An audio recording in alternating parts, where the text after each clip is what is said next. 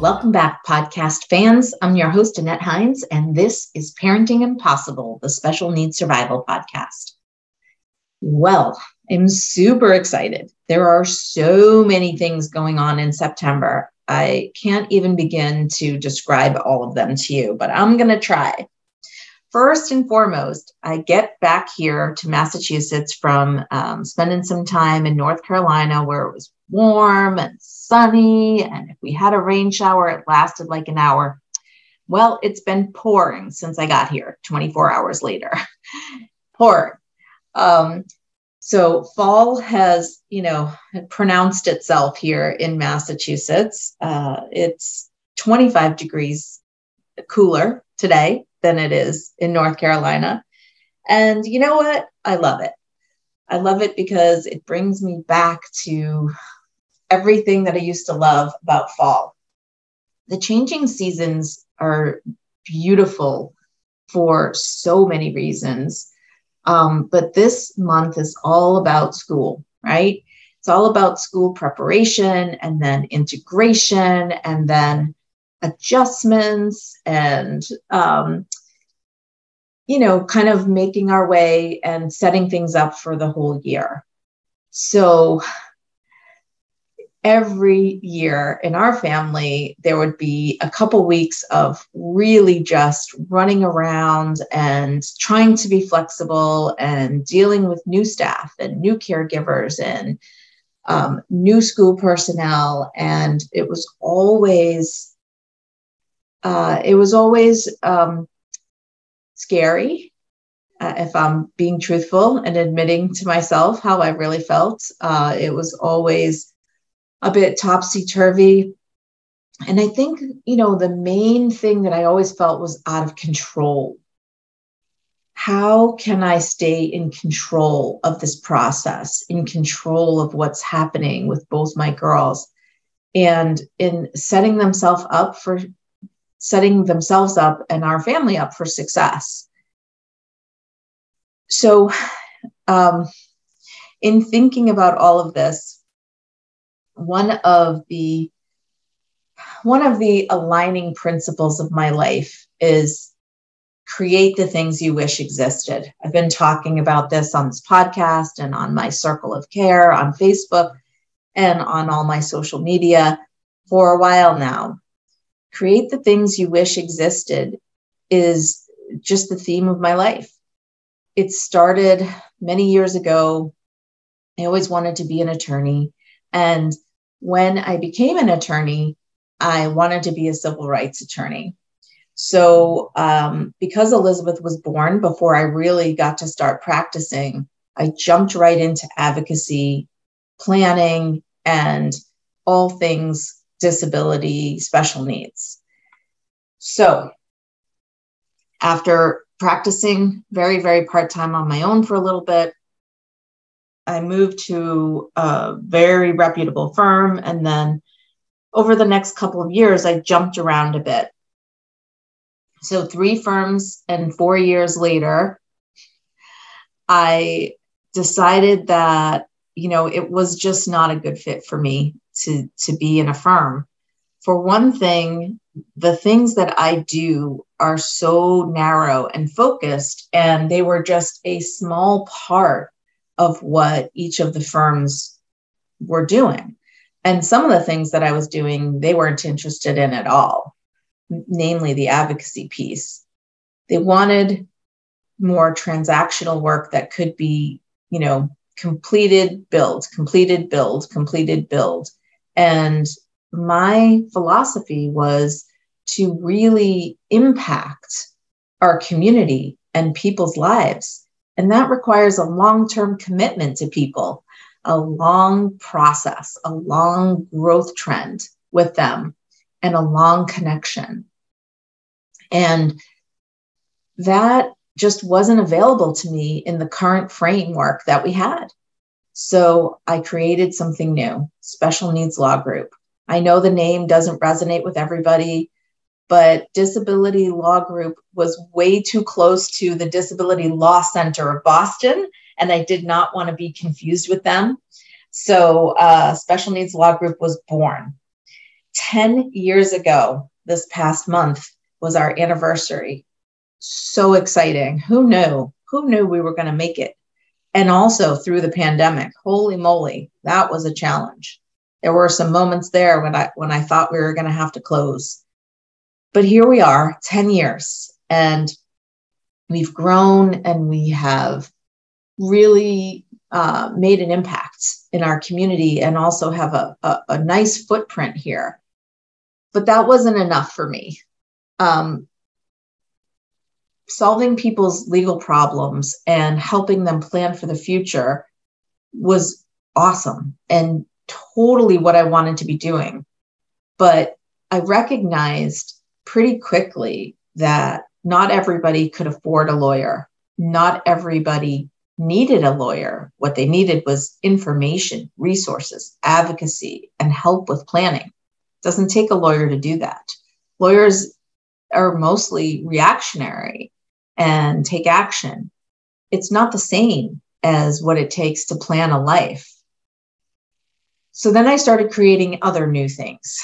I created the Parenting Impossible podcast as another way, free resource to give information, support, and resources out there in the community to share our stories, to bring forward some experts and some discussion on important topics.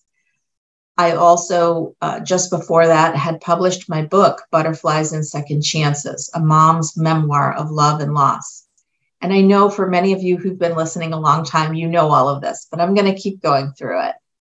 So that book was a chronicle of my life with Elizabeth and her life. And as most of you know, she passed away in 2013 at age 17 from her mitochondrial disease. I also soon thereafter started a Facebook group called Circle of Care. And this group was open to everybody connected to the disability community. Whether you are a person with a disability, you are a caregiver or a supporter of a person with a disability, an expert or an advocate or a professional in the disability community, or whether you are an ally to the disability community. Doesn't matter what the diagnosis is, doesn't matter your age, doesn't matter what you're seeking. We're here for you. So this group is really going strong. Again, another free resource. You must be a member, but membership is free. And it is a place where we're doing Facebook Live events, which I have now just started recording in advance and posting to the page. And then right before the pandemic started in early 2020, I opened Special Needs Family Services, my second company. And that company was to take some of the work that we were doing in the law firm out of the law firm. For example, acting as trustee, agent under power of attorney, guardian, conservator, and other roles. And those agency roles are stepping into a position in someone's circle of care where they needed additional support. In addition to that, we do case management as well. And that case management is very focused and specialized. So Special Needs Family Services was born, a pandemic hits, slow growth, slow recovery, but we're here and doing great, growing by leaps and bounds.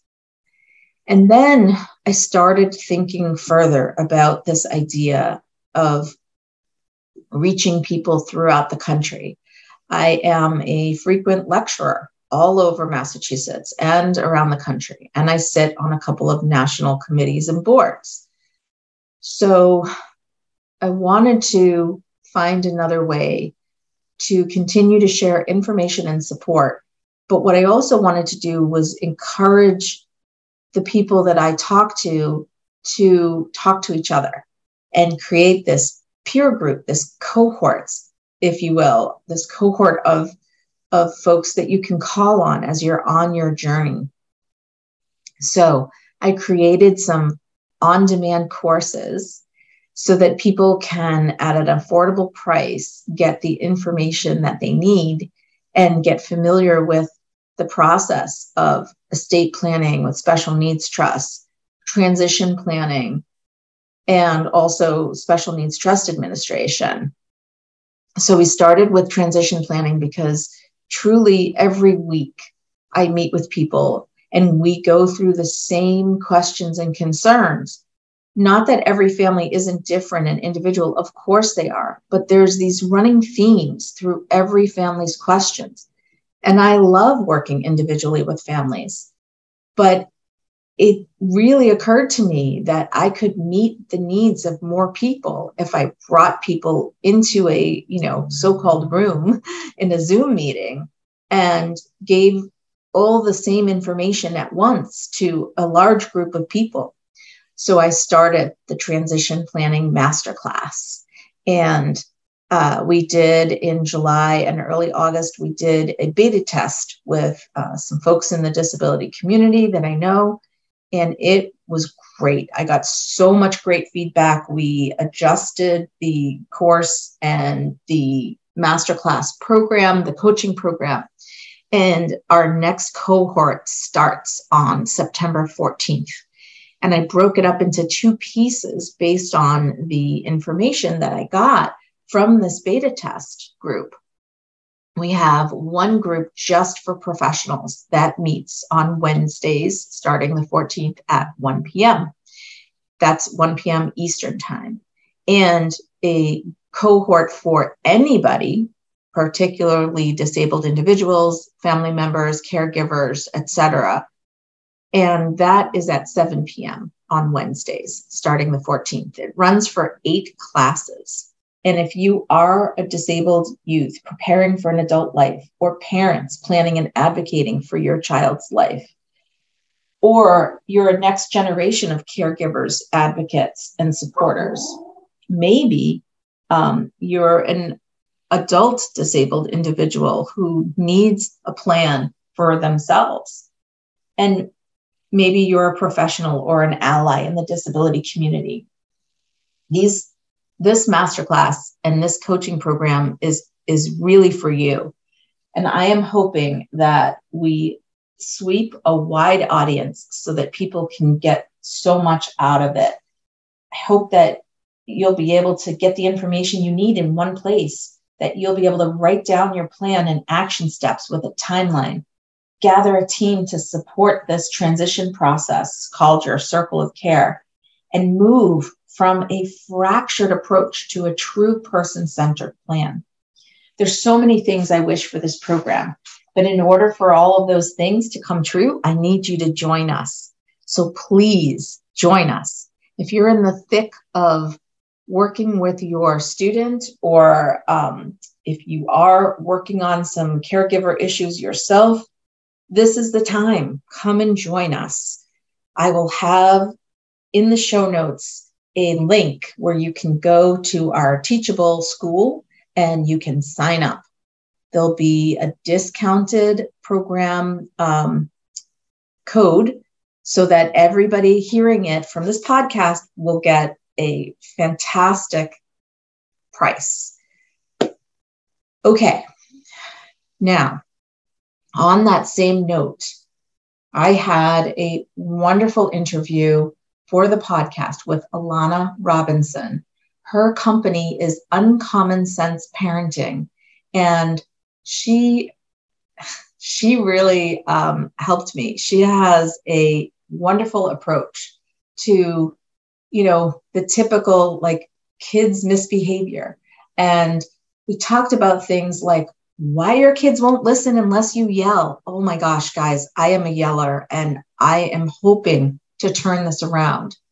But the key thing that we talked about was that your child or your adult child cannot behave well unless they're calm.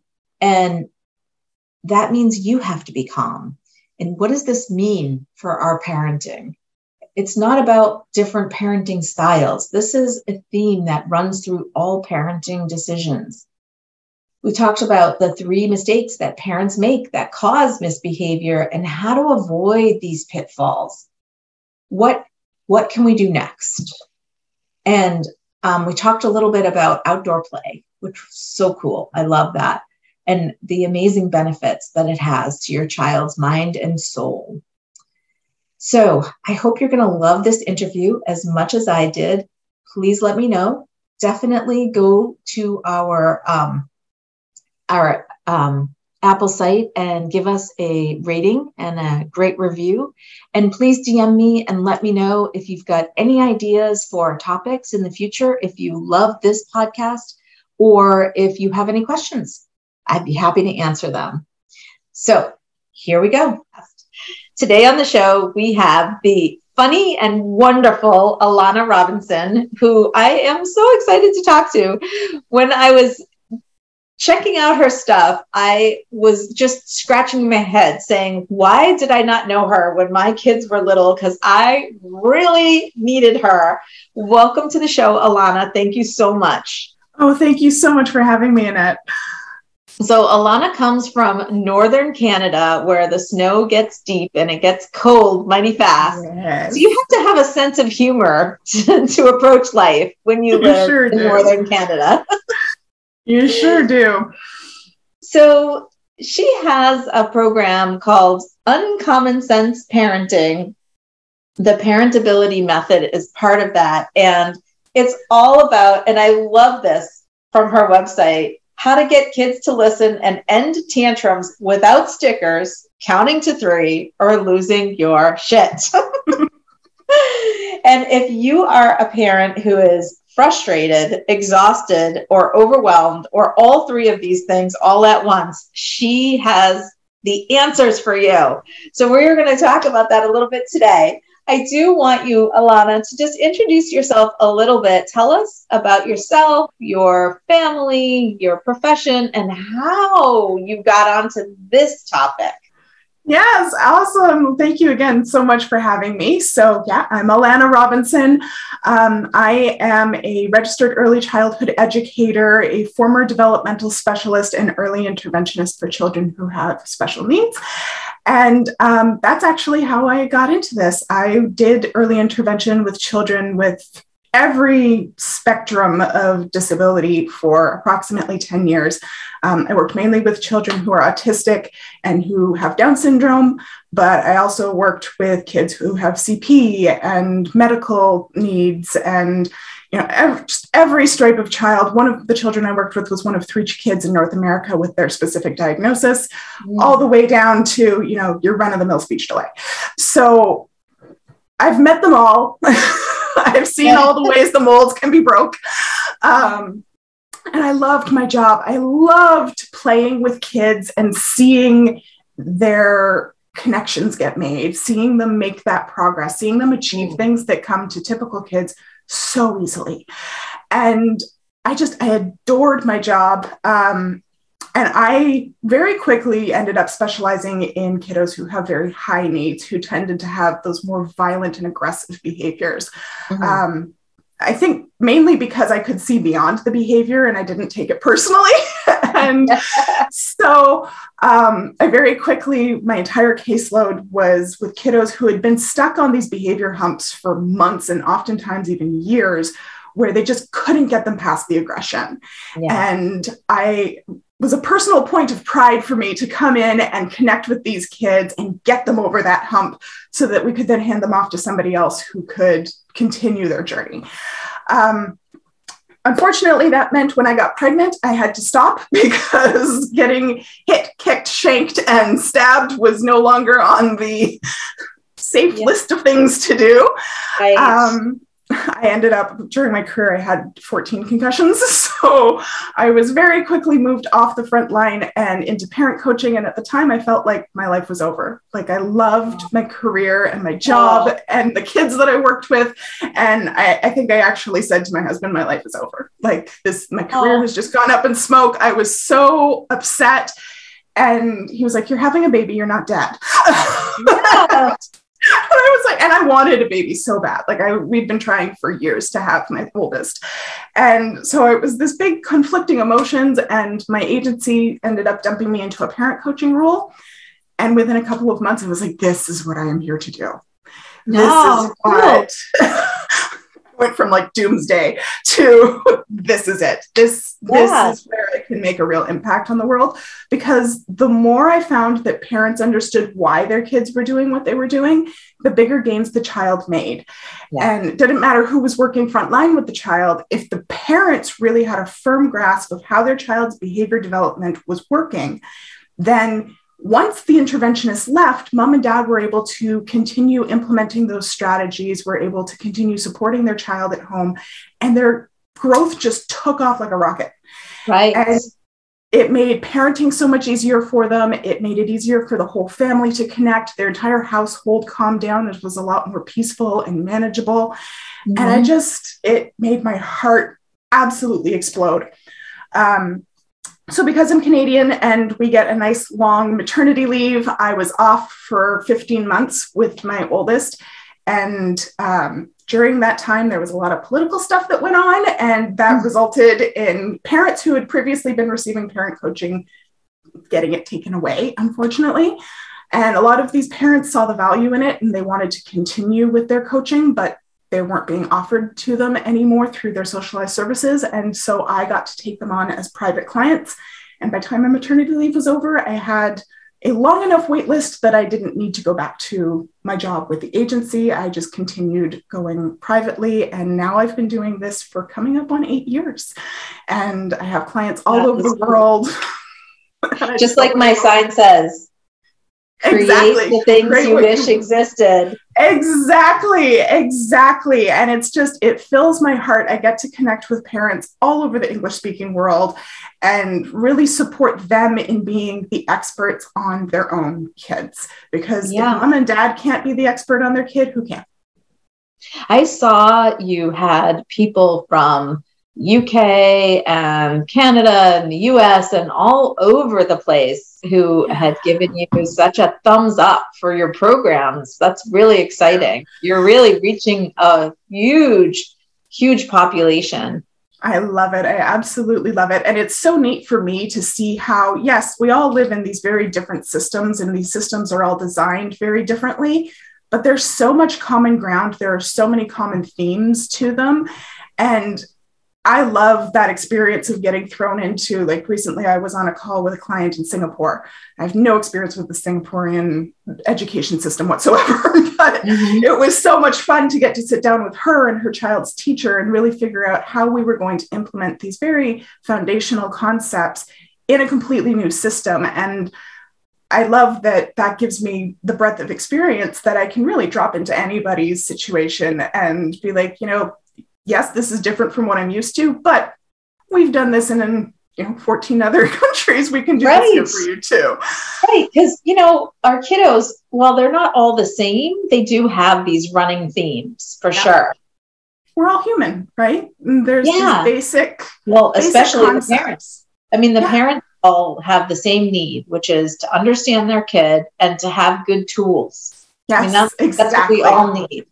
We can't rely on the school system to do it for us because as you know, anytime that school gets interrupted, it's back to us. So I was so impressed with a lot of your, free, here's some free advice. Here's my blogs. Here's my podcasts. Here's our live group, which you just told me you're not doing live anymore, but that's okay. And, so there's all of this free stuff out there because you really are trying to get the resources and support out to families. And if they need and want more, you're there to create that for them in a coaching program. Which is so lovely. So your podcast, The Mudroom, really had some just amazing topics. And plus they're short. They're like these little 10-minute bites, which you can listen to when you're folding laundry or driving a kiddo somewhere, because we're always in the car driving somebody somewhere, and, doing the dishes or any other such thing. So I love that. And the topics, I listened to a few of them, and I was really intrigued. You know, you went from a topic of like interrupting to trauma bonding, and, you know, a heavy topic of answering tough questions for kiddos, especially little kiddos. There's so much there, and it really runs the gamut. So where do you get your ideas for, you know, what topics to bring to the podcast? They're all questions that I see in my Parenting Posse Facebook group, basically. We have a group of over 10,000 parents on Facebook. And when I don't know what to talk about, I go and I just start scrolling. And I find it kind of funny. And I don't know if this is like, you know, there's a design to everything wooey, or if it's just that these issues tend to come in waves for parents. But there does tend to be these waves, these groups of concepts, or these groups of questions that tend to come through. And so, like right now, in both the Parenting Posse and in Parentability, people are getting ready to go back to school, or they are back to school. And so we're all dealing with the restraint collapse, and we're all dealing with the anticipation and the fear and the transitions and the new expectations and all of that, right? So that's when that's coming up, that's what I'll talk about. Oftentimes I'll have somebody ask a question that makes me go, I hadn't thought of it from that angle before. And when I think it through, I have a very clear answer for it. But the way that the question was answered made me think of a different way to flesh that question out. And so often we'll go back and we'll revisit topics that we've already talked about just from a different angle, so that we can have a more full view of our child's development and of our child's concerns. A lot of the time, I'll just get the same question in slightly different variations 15 times in a row. And I personally hate repeating myself. It drives me bananas. And so if I've answered the same question 5 times in a week, I'm like, all right, I'm going to record this. And that way I can hand people the answer in a nice little package that's all pre-prepared for them. So it's not super scientific, but I like it because it allows me to be really responsive to the concerns that parents have right now. Mm-hmm. That's really great. I'm wondering, how do you manage a group of 10,000 people and make sure that you're answering questions?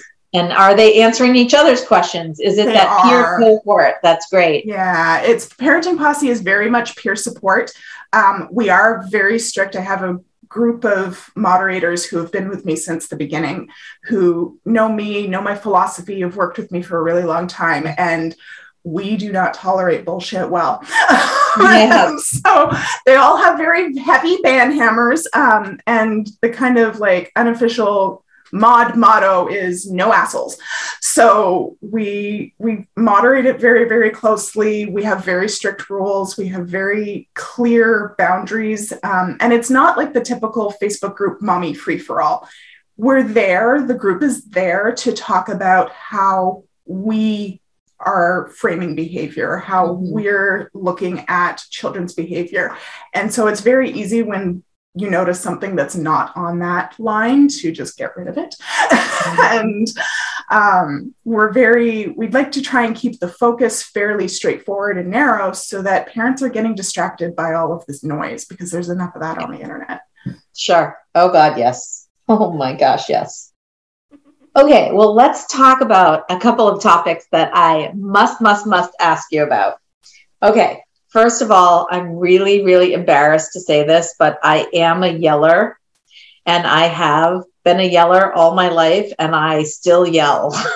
My 21-year-old has just gotten back to college, and she drives me nuts, and I'm still yelling. So your topic about why your children won't listen unless you yell, I really want to talk to you about this. So tell me another way that I can approach this without raising my voice, because nothing seems to get through. So the first thing you have to know about yelling is that there's a purpose behind it, right? We yell when we're overwhelmed or when we don't feel like we're being heard. And that's a very specific function of our nervous system. So we have these, I use the triune brain model, which if you're not familiar with it, is basically breaks the brain into three distinct parts. The neocortex, which is that top layer of our brain that we are not born with functioning, but when we get born, it has this nice little rush of hormones and starts to wire all up. Dr. Siegel calls it the upstairs brain. Dr. Schenker calls it the blue brain. And that's where our knowledge, our reason, our learning, our language, all of that good stuff that makes us like civilized human beings, that's where that all lives. And then we have our limbic system, which is responsible for emotions, memory, and safety. That's it. That's all. It has no reason. It has no knowledge. It has no language. It comes out of the box ready to go. It's wired for sound. And then we have our brain stem, our brown brain, often called the reptilian brain. And that's a very apt name because it only has instinct. It has no logic. It has no reason. It has no language. It has no memories or emotions. Its sole job is to keep us safe. And you think of an alligator, if you poke an alligator with a stick, it's going to snap at that stick. It doesn't stop to wait to see if that's its own tail or its offspring or a stick. It's just like, something's attacking and I'm going to attack back, right? Yeah. So it's very, very reactive. So when we yell, what tends to happen is our nervous system gets all alert because something is frustrating us. Something is making us feel unsafe. And when we don't feel safe, our brain goes, uh-oh, we can't protect ourselves if we keep doing all of this thinking and talking and reasoning and, all of the civilized human being stuff that is awesome, but isn't actually keeping us alive. And so the brain actually just stops sending oxygenated, oh my goodness, that word. Sometimes I can say it so easily, and other times my mouth is like it's not going to happen. So it stops sending oxygenated blood up to our brain, up to our neocortex, which means it really can't function. It's getting just enough to keep it alive, but all of the fun stuff that it does can't work. So, and then it takes all of those resources and it sends it to our limbic system because our limbic system's job is to detect danger and to keep us safe. And so when we get frustrated, when we get overwhelmed, when we're feeling not safe, our brain goes, we can't keep ourselves safe. We're going to hoard all of this energy to the limbic system. And then the limbic system only has emotions, memories, and safety. That's all it has. So when we feel unsafe, our nervous system is going to do the fastest thing it can do to make us safe. And oftentimes, especially when we're dealing with children, that is to yell because it makes us louder than them. It gives us some nice sensory input, some nice auditory input. It drowns out the other auditory input. It audio filters for us. And it is a very easy way to reduce the threat very quickly. Yeah. So when we recognize that as like the red flag, that need to yell as being like, I'm dysregulated, my nervous system is activated, I don't feel safe right now. Once you can intellectually connect those two indicators, then it's a lot easier to stop yelling because you start noticing the earlier indicators of getting to that state. So, and it's the same thing for our kids. When they're yelling and they're crying and they're freaking out, it's because their brain perceives that action, the yelling, the crying, the freaking out, to be the fastest route back to safety. Mm-hmm. So it's a lot easier than to be like, hey, we both don't feel safe. How can I create safety for us? How can I calm our nervous system down? So what I'm always telling my clients is recognizing it is the first step. If you can't recognize that you're getting dysregulated, you can't re-regulate yourself because that is something that you have to consciously think about. Once you're like, okay, I feel like I'm going to yell, I'm going to lose my shit on you, child. Which is a thought I have very frequently where I'm like, I am reaching the end of my rope. Well, now the priority is not to get my child to stop doing whatever it is that they're doing that is dysregulating me. My priority is to regulate myself.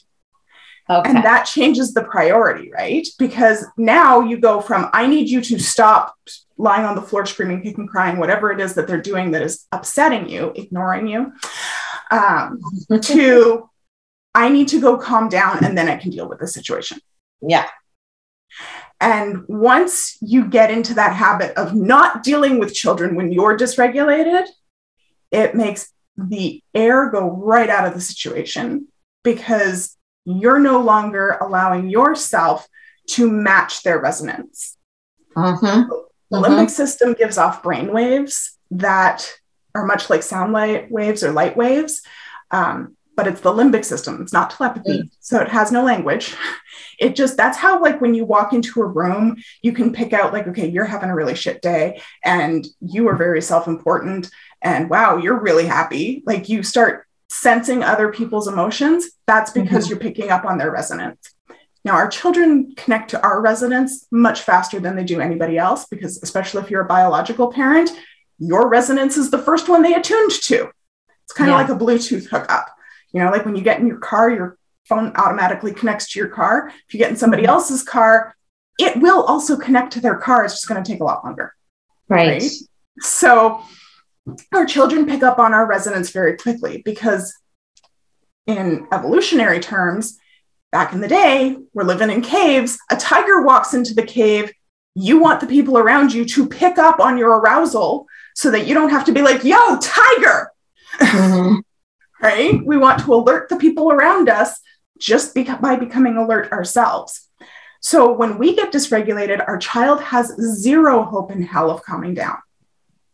Right. And once you recognize that you are the catalyst, that you can only really control yourself, and that old adage of, you know, put your own oxygen mask on first is really true.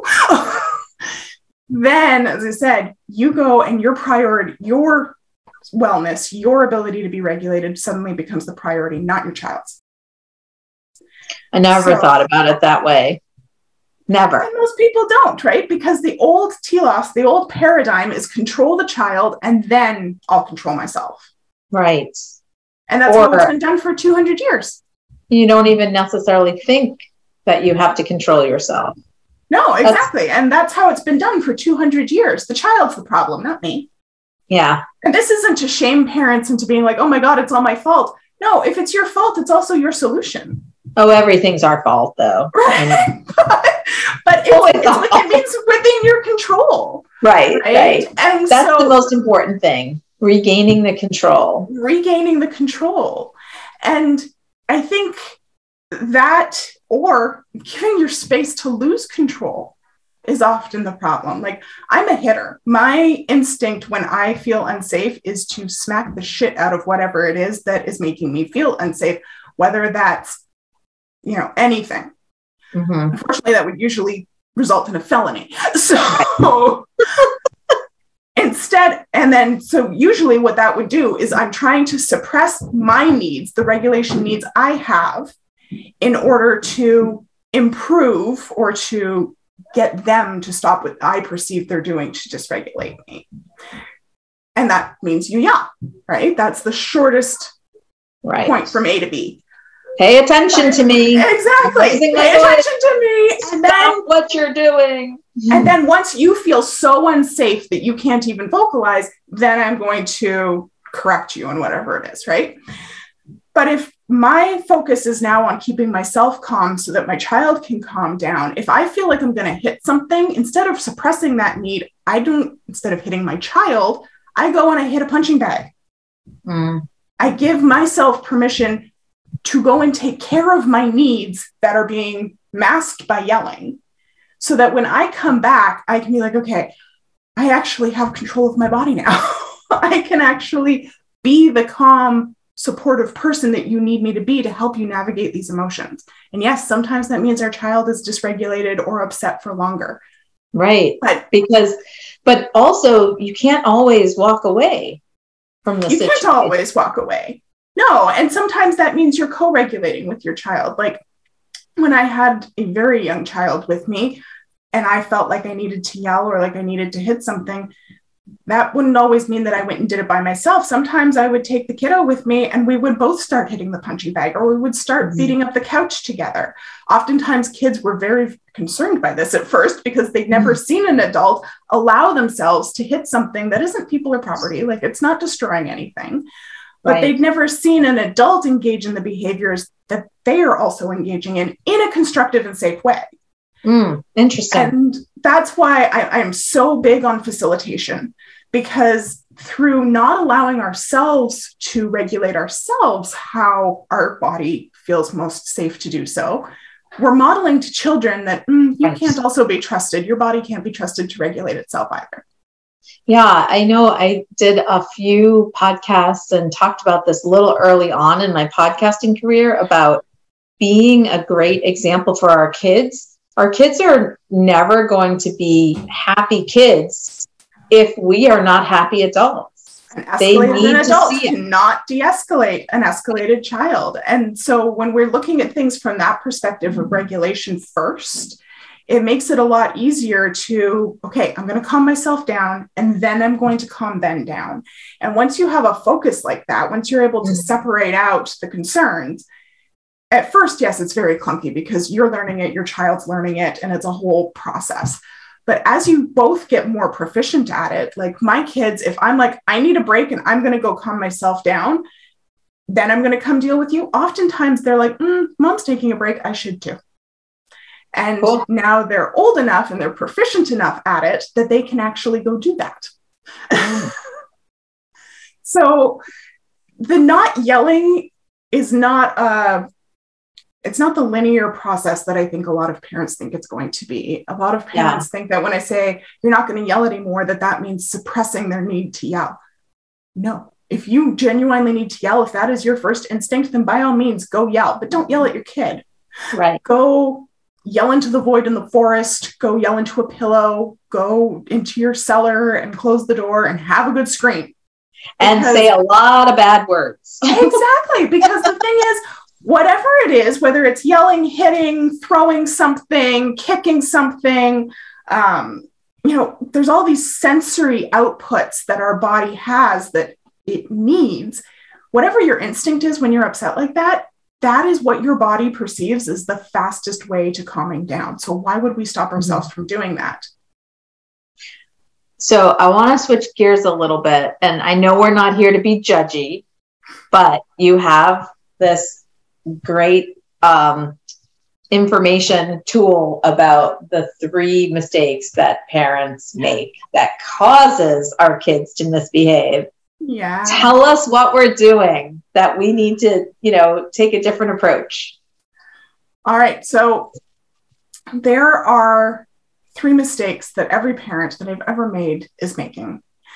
And the first is being reactive instead of proactive. We're waiting for our kids to fuck up before we teach them what to do, which is not something we do in literally any other area of life. Like, we're not like, okay, here, take a spelling test and then we'll teach you how to spell the words. Yeah. Right. We spend some time on instruction and then we put them to the test. But for some reason, that's what we do with behavior. We're like, we're going to throw you into this unusual situation that you've never been in before. We're going to see how you fare, and then we're going to go back and fix the problems. And that sets kids up for failure. And I know why parents do this, because for things like math, spelling, teaching them to cook, teaching them to clean their room, all of those more concrete expectations, there's a progression of skills. We know the order of operations. Using math as an example, you teach addition, then you teach subtraction, then you teach multiplication, and then division, and then you get fancy by combining those things in different ways.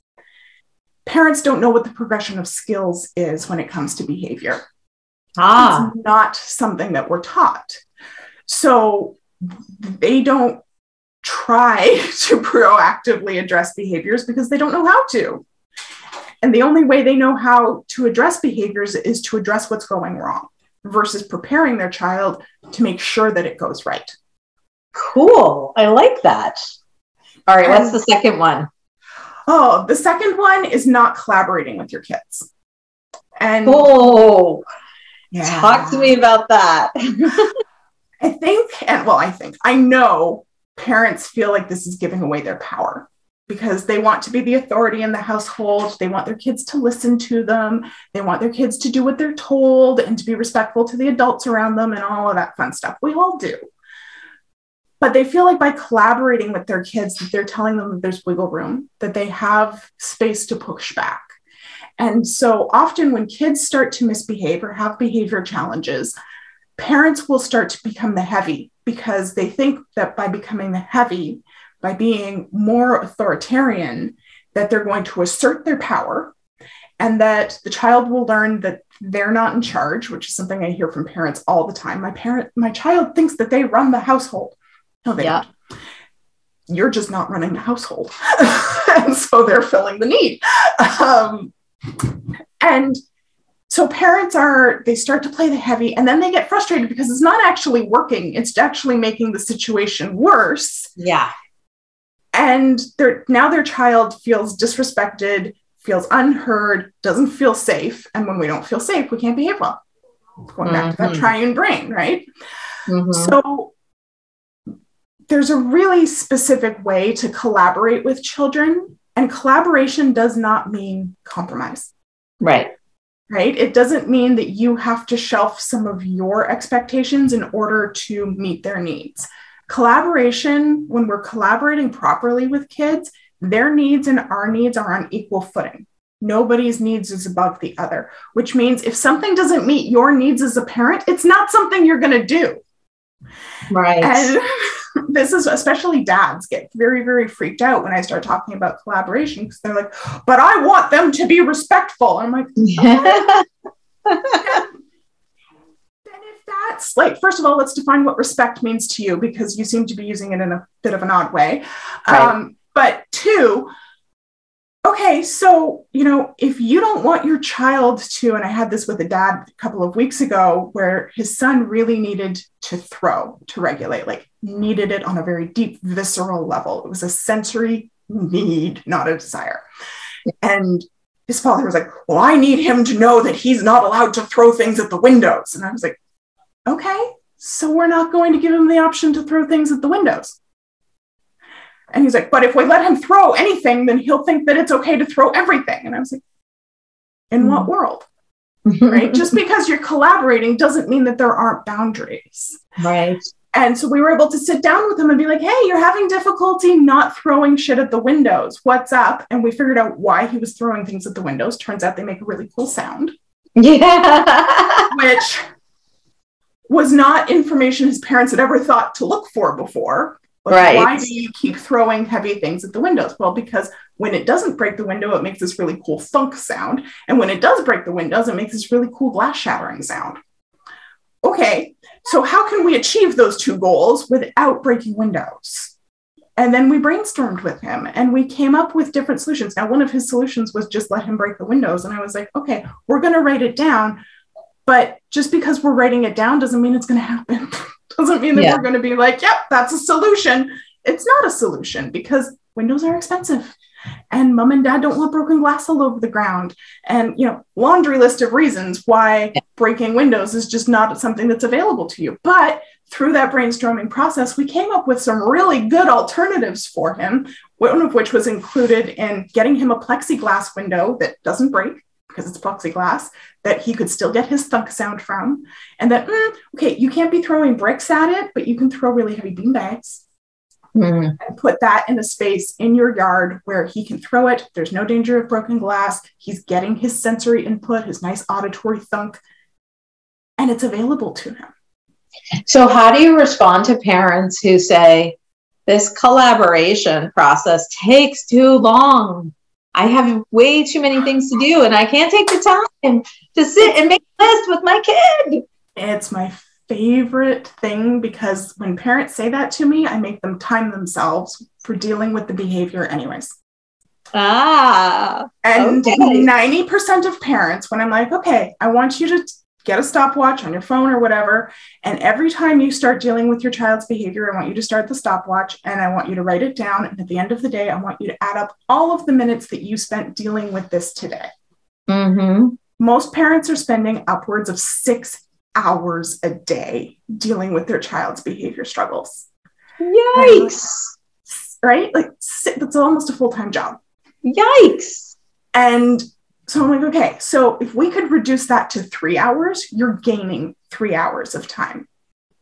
If we can reduce that to 1 hour of collaboration, you're gaining 7 hours of time, right? Like you're gaining all of this time. So yes, it is very clunky at first. And I think that's what stops a lot of parents is they're like, oh, I have to learn this new process and it's so difficult and it's labor intensive and blah, blah, blah. Yeah. Yes, the first couple of times you do it, it is going to take a long ass time. I think the longest it's taken me to collaborate on a single solution with a child was 10 months. And that was like conversation after conversation after conversation. We did solve the problem though. And then the next one that we had to solve was a couple of weeks. Children don't trust us because we've broken their trust. We are constantly imposing our needs, our priorities, our concerns onto them, and we're not listening to theirs. So when we finally do sit down and say, hey, so why are you throwing bricks at the windows? They immediately go, this is a trap. You are trying to get me in trouble. I can't see how. I don't really understand what your game is here. But I'm not going to tell you why I'm throwing bricks at the windows, because every time that I have in the past, you've told me that that's not really what I'm doing. You've told me that I'm wrong. You've told me that it's not allowed. And you haven't given me any alternatives. So I'm not going to say anything to you that could be used against me, right? Your Miranda rights. Brilliant. Brilliant. So we have to get through that initial one. Because after that initial one, like if I pull my 8-year-old in here and I'm like, hey, so this is a difficulty that you're having meeting an expectation I have. What's up? He is going to come out and tell me right frickin' away what the problem is, why he's having it, and under what circumstances, what he feels that could be a good solution. Like he's just going to verbally vomit it on me because we've been through that process so many times that he's like, you're not asking questions to get me in trouble. You're asking questions to solve the problem. Yeah. I mean, it's the old adage of practice makes perfect. Like you never learned how to do anything the first time you tried it. So, okay. But I'm on the edge of my seat. What's the third parenting mistake?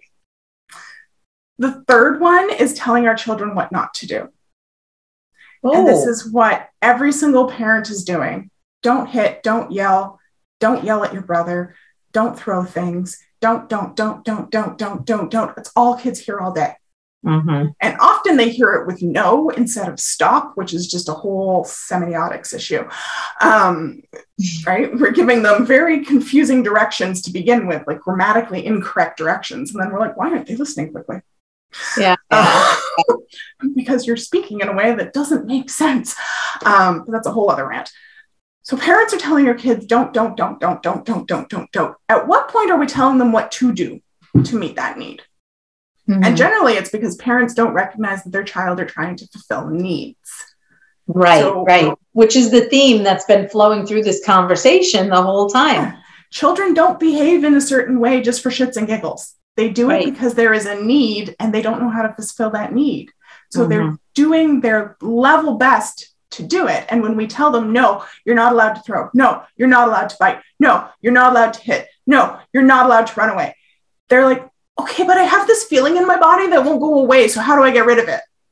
This works on older kids too. I'm going to, after this podcast interview, I have to call my daughter because I'm getting some ideas about how to deal with the situation I'm having with her. Yeah. And it works with everybody. My husband's a soldier. He uses this on his lower recruits because oftentimes these guys will come in and they're having like a personal crisis. And he's like, you need to go and regulate yourself before I can even talk to you. Go for a run. Nice. And so they go for a run and they come back. And then he's like, all right, now let's talk about it. And he goes through this collaboration process with them to help them solve the problem. It works for everybody. Just how we apply it to little kids is going to look a little different than how we apply it to a teenager or an adult. And so when we tell kids what not to do constantly, and we never teach them what to do, they're forced into a process of elimination. They have to throw spaghetti at the wall and see if it sticks. Once I was actually demonstrating this for our local military family resource center, and I had a bunch of these elite special forces soldiers in the classroom with their wives. And I gave them all the ingredients to bake a cake. Everything they needed was in the room on the table. And I was like, okay, guys, we're going to bake a cake. And they're like, okay. And they're all these like elite, high achieving guys who are like, give me the directions and I will follow them. Right. Because that's what the military teaches you. And so I stood up at the front and I pulled out my recipe and I was like, do not put your sugar, flour, like blah, blah, blah, blah, blah in the bowl.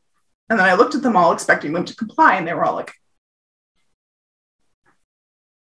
and they stared at me and they stared at the ground or at the table. And they were like, okay, she said not to put this list of things in, which leaves what?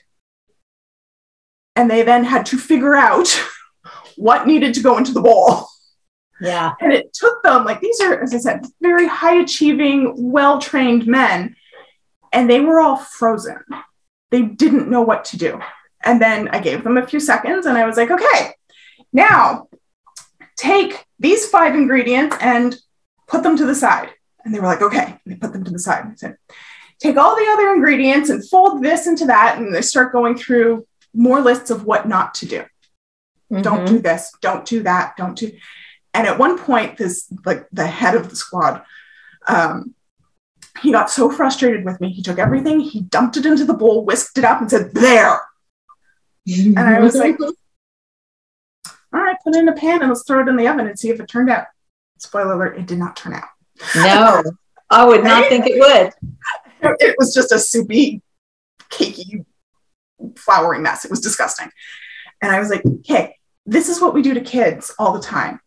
Yeah. Don't hit, don't throw. We never tell them what to do. And that means that they have to try and figure it out. And in order to try and figure it out, they have to throw spaghetti at the wall and see what sticks.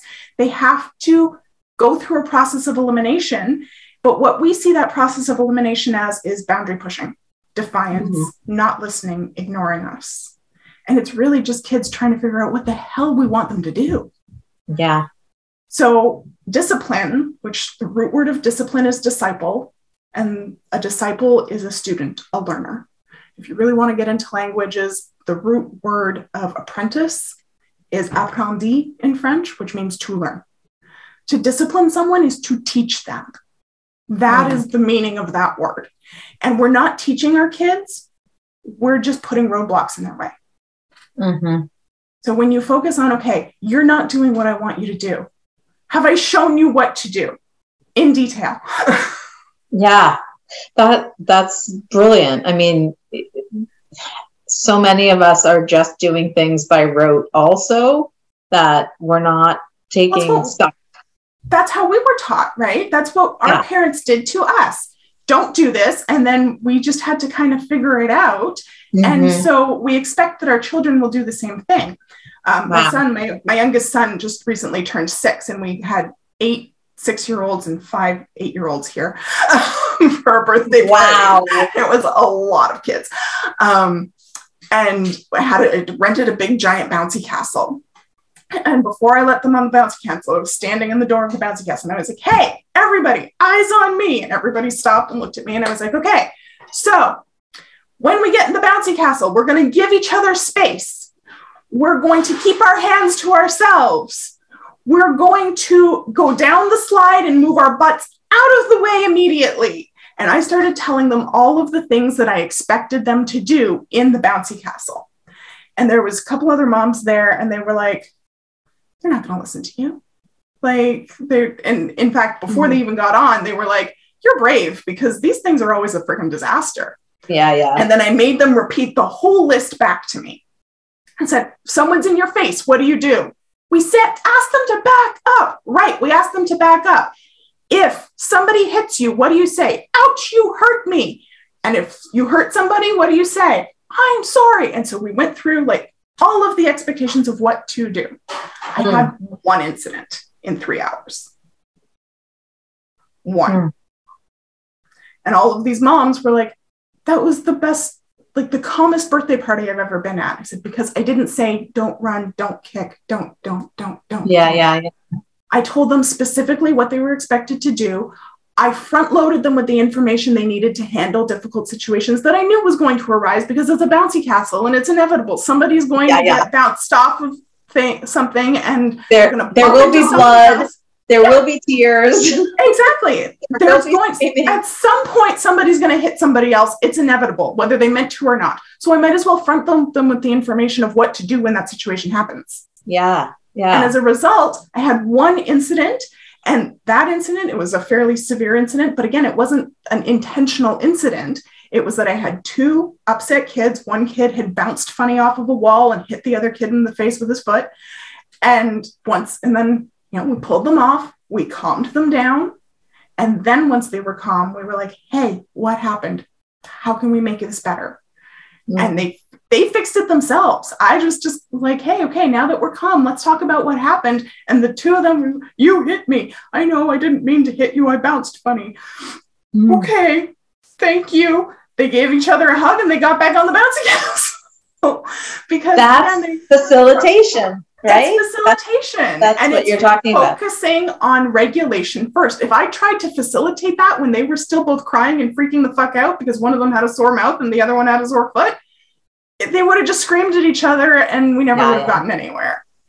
So okay, but that leads into our next thing, Alana. You love to talk about outdoor play and how important a role it plays and why they need to be doing it without parents. So talk to me about that. And we are like so running out of time. So I have to speed you up a little bit because I can talk all day about this stuff.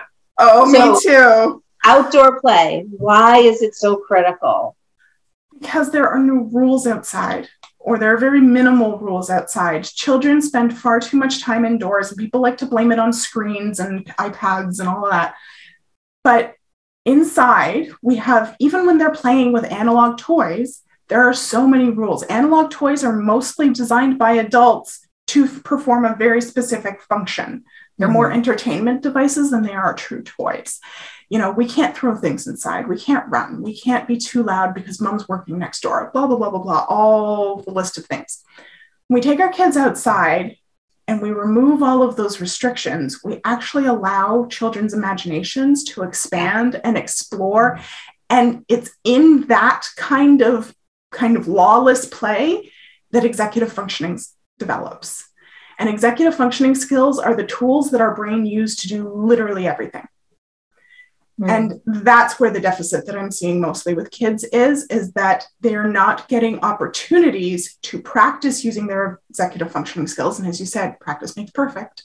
And so then the only opportunities they have to use their executive functioning skills are in those interpersonal interactions or in the school or in an after school program where they have to be on and alert. And it's kind of do or die.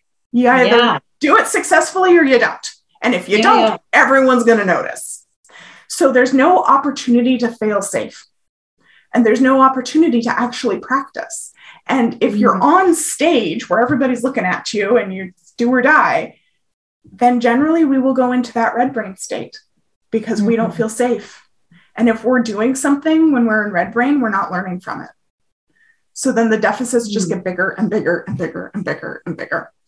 Outside is also a perfectly balanced sensory environment. It's not too hot. It's not too cold. Well, I mean, sometimes it's too hot or too cold, but generally we can adjust that with our clothing. There's not too much visual stimulation. There's not too much auditory stimulation. When we're in nature, it is a very calming experience for our nervous system. It's designed for us.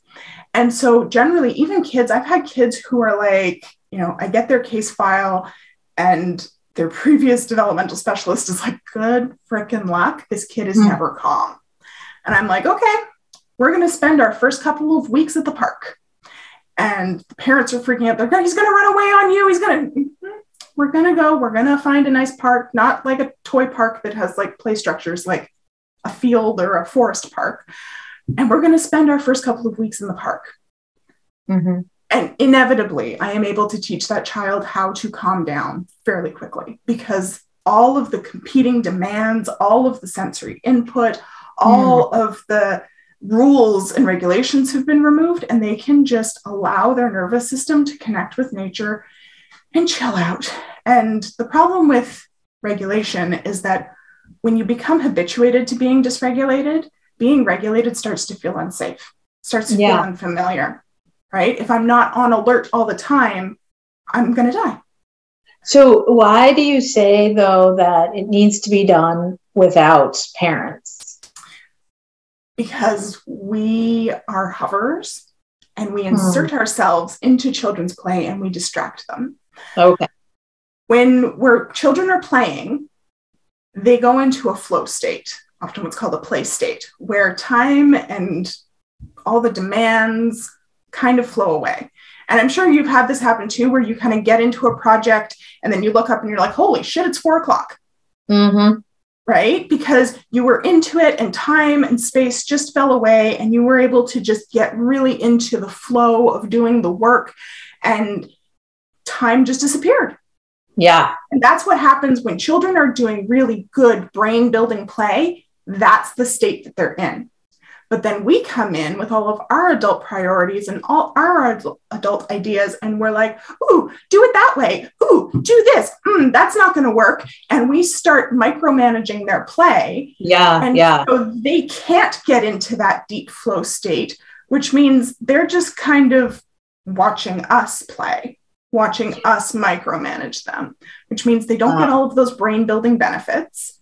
And they never actually allow themselves. Like, there was a study that was done, I think it was in 1997, where they set some kids outside, and the control group, they just sent them out to play. And the other group, they told them that their parents were coming to get them in 10 minutes. The kids who were just sent out to play got into play almost immediately and stayed that way for a good couple of hours. The kids who had been told their parents were coming to get them, they sat and waited for hours. Wow. Because they were anticipating being interrupted. And so our kids need that time away from us. We do not need to be in our children's face all the time. And in fact, by doing that, we're kind of communicating that to them, that their innate knowledge is invalid, that we can always do it better than them. We rob them of that opportunity to discover things. Right. So now, and when I say they need to be alone, I don't mean like you have to send them off into the woods and like be like, okay, if you don't call right, like I'm talking about sending them out in the backyard while you watch through the window, right? Or you're sitting at a table and chair and you're maybe working outside on your laptop and they're playing by themselves. It doesn't have to be complete separation, but you need to not be involved in their play 24/7. Well, I can't believe how much time has gone by. This has been such a great interview. I've learned so much. This is one of the blessings of doing this podcast, is that I get to learn about things that I'm interested in. So I get to interview all these really cool people who are so smart and knowledgeable. So I have to close our interview today, but given that we are talking about such a tough subject, which is children's behavior, and there's so much conflicting information out there, and you know that's true, then what one thing would you tell our parents right now? Just the first tip that you can give them so they can get started on the right path. Calm first, discipline second. Okay. Always, calm first, discipline second. Calm first, discipline second. If you are not calm and your child is not calm, you might as well go discipline a brick wall. Okay. Because that's about as much impact as you're going to have. Right. So, because they can't listen. Okay. Because they can't listen. Calm first, discipline second. Oh, I can't thank you enough. This has been so great. So, folks, listeners, you need to check out The Mudroom, the podcast. It's in these really great little digestible bites. Love the information. It's fantastic. Go ahead and check out the blog. And absolutely, if you are feeling like you need more support, then she's the gal for you. Uncommon Sense Parenting and her Parentability Method. Because, as she says in the sign behind her, it used to take a village. Now it takes a posse. Yeah. So join the Parent Posse and see what it's all about. Thank you so much, Lana. I cannot believe that we spent, almost an hour talking about this stuff, but so important. Thank you so much for having me. Oh my gosh. So fun. Thank you. I have a million questions. I'm going to write to you and ask you about it. Hey, everybody. Thanks for tuning in. I just wanted to take a second to say how much I appreciate you taking the time to listen to these podcasts. I'm having a blast doing them, and I hope that you're finding the content to be what you were really hoping. If you are, please take a second to leave a rating and a review. It's so helpful in getting this content out to people who really need to hear it. Thank you so much.